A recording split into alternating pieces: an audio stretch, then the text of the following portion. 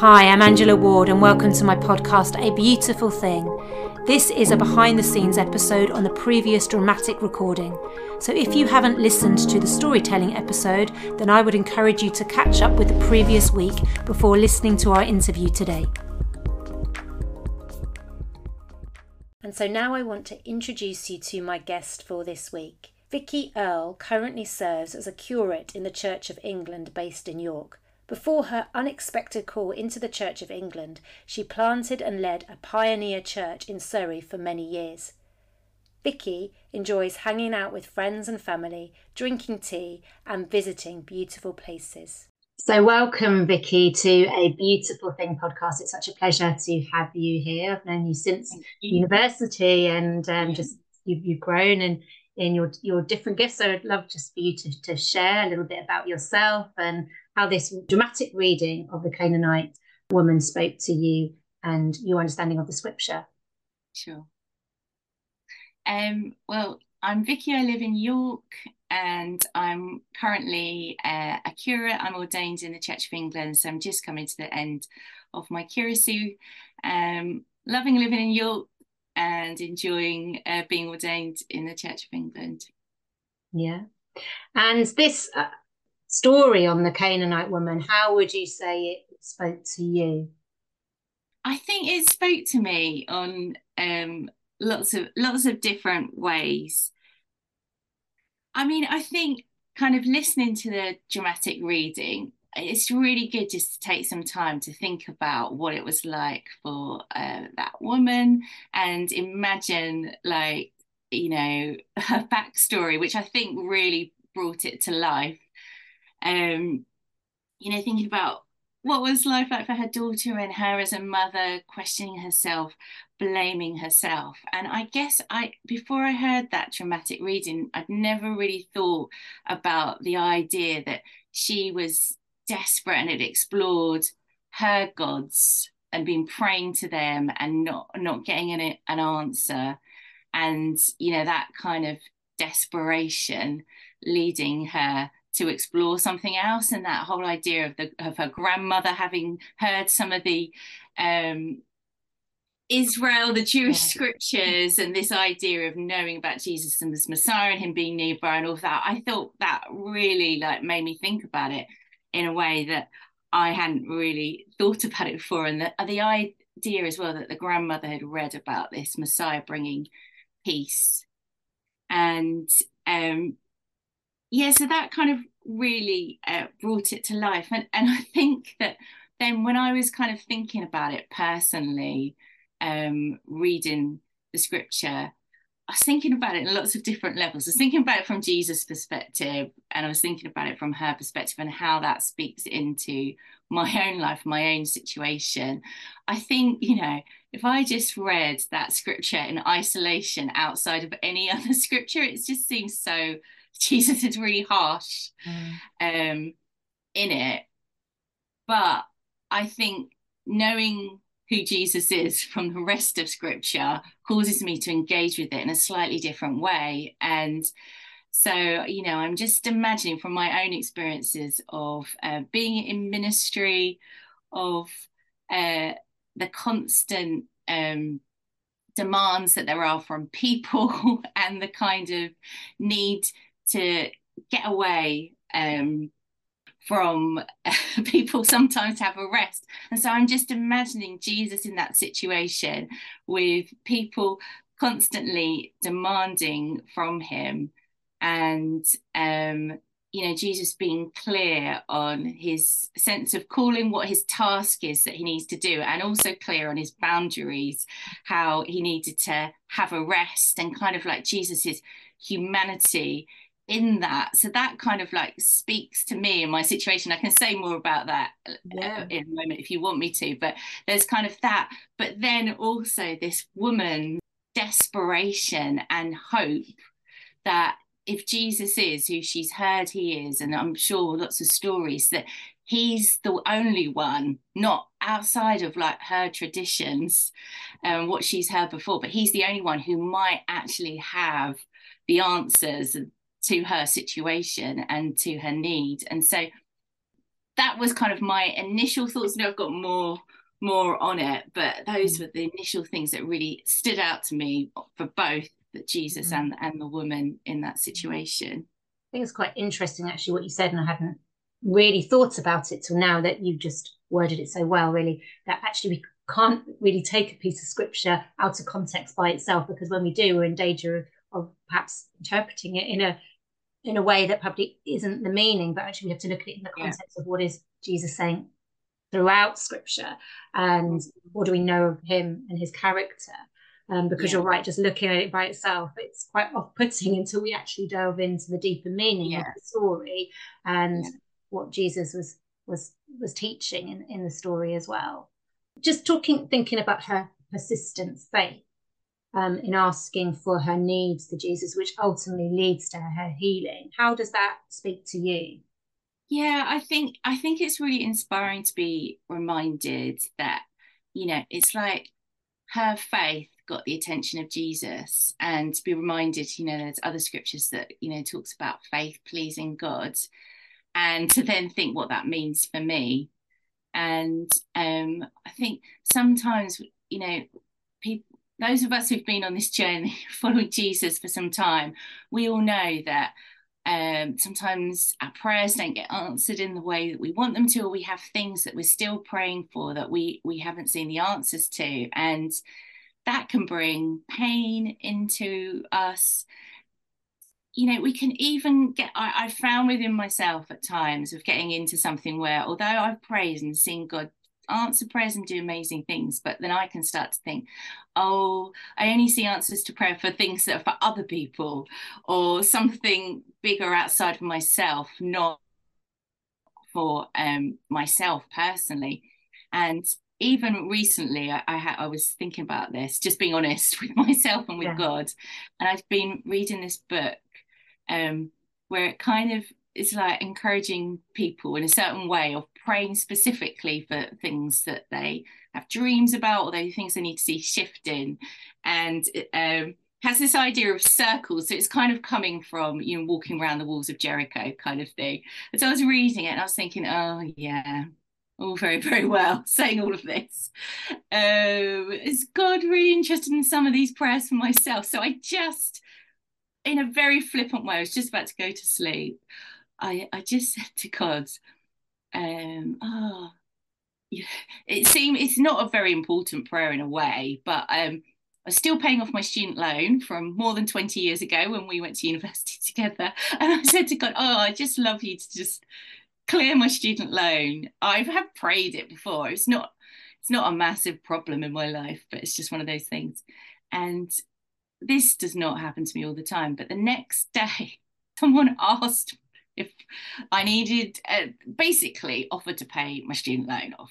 They didn't know anything about this prayer or anything at all about my desire for it to be paid off. And I just felt like, obviously it was amazing that happened. So I was like, what? I couldn't believe it. But I felt like God was showing me that he cares about the personal things in my life, and not just about like things that I'm praying for other people, or things outside of myself. And it kind of has encouraged me, then reading this again, reflecting on that, of her persistence in faith, that God does respond to it, even though we have lots of questions, terrible things that happen where we think, oh, why did that happen? It's a mystery, but there is still something about God responding to our faith and caring about our deep needs. And have you encountered that yourself more in ministry? I know that you're actively ministering in the Church of England, but from a charismatic church. And I know there's a lot of listeners that come from the charismatic tradition in the Catholic Church. So where we're moving in the power of the Holy Spirit, what have you encountered? God moving in very powerful ways. Yes, yes, definitely. Angela, actually, you took me to my first Catholic charismatic meeting about 20 years ago. I didn't realise before then that there were charismatic Catholics, which is brilliant. But yes, I do. And I absolutely do believe, I guess as charismatics, we believe in that God is here now and present and wanting to move, and that he's not like far away. And so we totally believe that every week, at the end of our services, we pray for miracles, really. We always have prayer ministry, we pray for people to get healed, we pray into situations. And I've got so many stories of things that God has done, that God responding to our desire, or God speaking into people's lives things that they couldn't have possibly known, but it just unlocks a situation for people as you just release that prophetic. And so, yeah, it's really amazing. I mean, I can share a story if you want, trying to Yeah, think from. please, because I'm just thinking there will be, I know, a few listeners that won't be from charismatic backgrounds and Yeah, that will have faith, but may not, perhaps not used to that type of language or experiencing God in that way, and perhaps thinking that maybe only miracles happen in the time of Jesus, but actually they happen now, and it would be great to hear a story actually. yeah. I think that it's obviously we don't need to make something happen, it's God that makes something happen, but there is something about God responding to our prayers. So it's like when you hear of a need, instead of kind of just being like, oh, I'll pray for you, and we're kind of praying that God will just help them get through it, but actually if the person wants us to, praying for that person to get healed, or praying for that job to come, um praying for that financial need, whatever it is, and having an expectation that God cares and he'll come through. So recently, a few weeks ago, I've got a refugee family living with me at the moment, and one of them needed a job, and she really wanted a job in Tony and Guy, and nothing had come up. I know the owner of some Tony and Guys, so we prayed together for a job. And I'm telling you all the good things. This doesn't always happen to me like this. But again, the next day, the owner of these franchise of Tony and Guys texted me and said, got a particular job going. It might be helpful for people that you know who don't speak English, who might be helpful for some Ukrainian refugees. Do you know anyone? So I actually said to her, she kind of has some kind of a faith, but I don't know that she'd call herself a Christian. I actually said to her, wow, this is an answer to prayer. Yes, I do know someone. And she now has that job. So I think it's like, obviously we don't always see quick answers to prayer in the way that we want to, but there is something about us being faithful and praying. And when so often, even people who aren't Christians, when they're telling me about things, I say to them, would you like me to pray for you now? And they're often like, yeah. Yeah, Usually more times than not they say yes. And then I will ask them, what would you like me to pray for? So I'm not forcing myself upon other people, I'm asking them, but then I am praying and trusting that God cares and he does come through. And the more we pray for things, the more likely we're to see some of these things happen. I've known you over 20 years, and when we haven't always been in contact, but from knowing you from being the head of the Christian Union at university to now you're active in ministry, you've always really been in ministry. What is it that you think that really drives your faith? Because you do have a very, powerful faith and deep faith. And also you're not afraid to be very active in saying, can I pray for you? And being very courageous in your faith. What do you think is behind that? Because we're all called to that, actually. We're all called to be disciples and to be apostles. Yeah. I think that I grew up in a Christian home, and my parents would, particularly my dad, would tell us stories of, people of the faith from the past who'd seen God do different things. So I kind of grew up in that kind of environment where following Jesus there was a possible for an adventure, and a kind of expectation that God wants to do stuff. So I would read books like Jackie Pullinger's book, who in Hong Kong, The Cross and the Switchblade, these are books that I remember from my childhood. The Cross and the Switchblade is about a pastor who went to New York and saw God do stuff among gangs in New York. So I was like drawn to that, and that was probably very formative in my childhood to give me some kind of expectation that God can do things. And I think a lot of it is about expectation. Obviously, being part of Christian community with other people who believe similar things, you know, spending time praying, reading the Bible, nurturing my relationship with God is the biggest sustainer of all. But I guess it's being in that environment of expectation and then stepping out, and then you have your own stories that are feeding your faith and building it. So of course there are difficult times, and times when, you know, I've been in times when I've been burnt out and I haven't been in that place, but I've got like a history with God, sharing stories in that. And so like the church that I'm in at the moment, which is the same to the church that I used to lead before I was part of the Church of England, we really developed a culture of sharing stories of what God is doing, because it's really easy to forget what God is doing with all the challenges of life. But that stories sharing feeds it, and then encourages us to be like, the next time we're in a situation, let's be a little bit bold and step out. But I also think doing the work and growing in my identity as a child of God, so that I'm less concerned about what other people think. Of course, I am concerned to a certain extent. I'm a human being, but there's a part of me that's less concerned about that than maybe I was before. That also helps me to just be like, would you want me to pray for you? And if they say no, well, it's fine. So just a few thoughts there. Thank you for sharing that. Well, I mentioned to you at the beginning that you are the first person that I've invited onto the podcast who isn't Catholic, actually. And it's a great blessing to be able to share and talk to other Christians of other denominations. And would you like to just speak into that, the importance of working together as Christians, and perhaps how you've seen that on your journey through denominational church to the Established Church of England and being on a Catholic podcast? Yes, well, I feel very privileged to be the first one who's not Catholic. I think my first experiences of that were when we were at university, because I think, you know, I'd grown up going to the same church all my life, just knowing one expression of Christianity. And I guess when we went to university, you've got Christians from all different backgrounds coming together, and there were tensions at times, but it was like we were learning how to honor and respect each other and see the value in people from different backgrounds. And I think it's just such a sad thing, and it happens all the time, you know, Christians themselves are the worst critics of each other. I feel like in our Western culture, where we're not having to deal with persecution, the biggest criticism comes from within the church to each other rather than outside of it.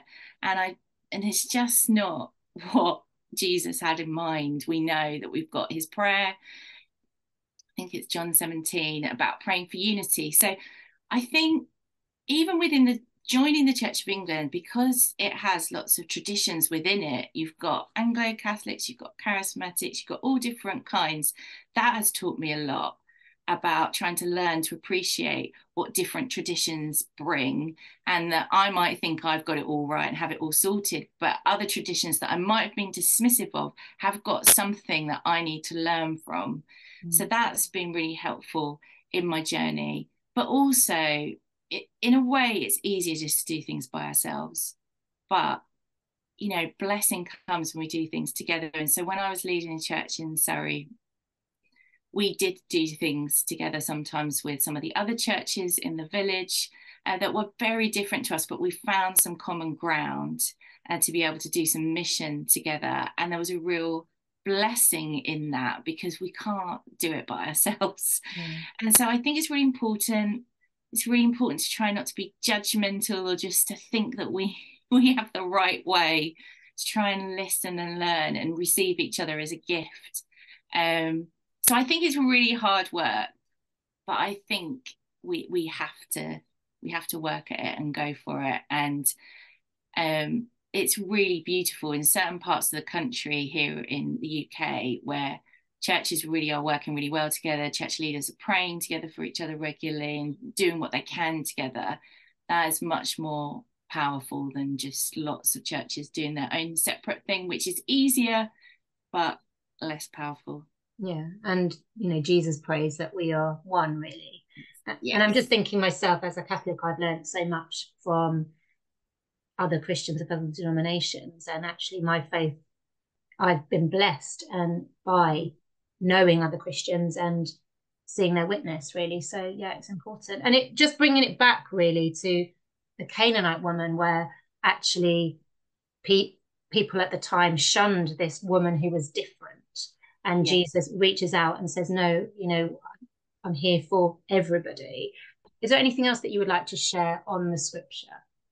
Yeah, I mean, I think one of the things that stood out to me when I was looking at it ahead of today was, because I guess when we just read it straight, we don't always get what the gospel writer's trying to convey and why that story's there and the kind of genre of it and stuff. And I think like one of the things that the gospel writer's trying to get across to us is about us looking at ourselves and our own prejudices against people. Like in this particular case, it could be sexism and racism, where we then put barriers up to other people receiving Jesus, which I think is part of what is going on in why the gospel writer chose to bring this story into both Matthew and Mark. And I think it's a constant challenge to us, because as human beings, we just naturally want to be with people who are the same as us. We understand them, and people who are different to us, we can either intentionally or unintentionally put barriers in. And so I think it's really important for us as followers of Jesus to think about that, think about how we are towards different people, think about what our churches are like, especially in the UK when we're very multicultural now, and how are we helping to welcome people who are different to ourselves and making it easy for them to access Jesus. Yeah, great. So thank you very much, Vicky. You've really shared so much. So I just wanted to thank you for being a guest on A Beautiful Thing podcast today and just sharing a little bit about yourself. Thank you so much. It's been great to be here. And so now I want to give you some behind the scenes on the writing of this script. The main thing that I wanted to do in writing this encounter with the Canaanite woman was to voice it in a fresh way, so that you as listeners would really hear the needs of this woman, which was the healing of her daughter. This is what drives her encounter with Jesus. I also wanted to bring alive a difficult text and offer commentary so that we can hear and understand the story in a clear and new way. She accepts that she is not part of the chosen people and acknowledges the difficult history that Israel has had with the Canaanites, but it does not stop her asking and being persistent in asking Jesus for her needs, because she believes that he is the Messiah. Her story is one of great faith and determination in petitioning for what she wants. I know sometimes from reading scripture alone, it is difficult to see the relationship. And so in terms of this text, we can come to a troublesome conclusion that Jesus doesn't seem to be very loving towards her. However, I have hoped in my storytelling to flesh out the scene where we hear more about their relationship and her needs. And so this encounter doesn't seem such an obscure text. Storytelling helps to show the real woman and what motivates her, and in turn, Jesus' response. I really believe that she has much to teach us today. And so, listeners, I hope this week that you will feel inspired, having listened to the interview with Vicky, that you too will be expectant in your faith and persistent to keep on asking Jesus for your needs and for the needs of others. Thank you for listening. I would love you to do all the usual things: share the episode with a friend, subscribe and review on your usual podcast platform so that more people can know about it. Follow me on Instagram at A Beautiful Thing and on Facebook at A Beautiful Thing Podcast. Please pray for my work, and I would be delighted if you are able to make any donations on Patreon. The links for all of these things are in the show notes. I'm looking forward to you joining me next week, where you will hear another dramatic episode of a woman in the gospel. Until then, may the Lord bless you and lead you more towards the beautiful thing that God wants to do in your life.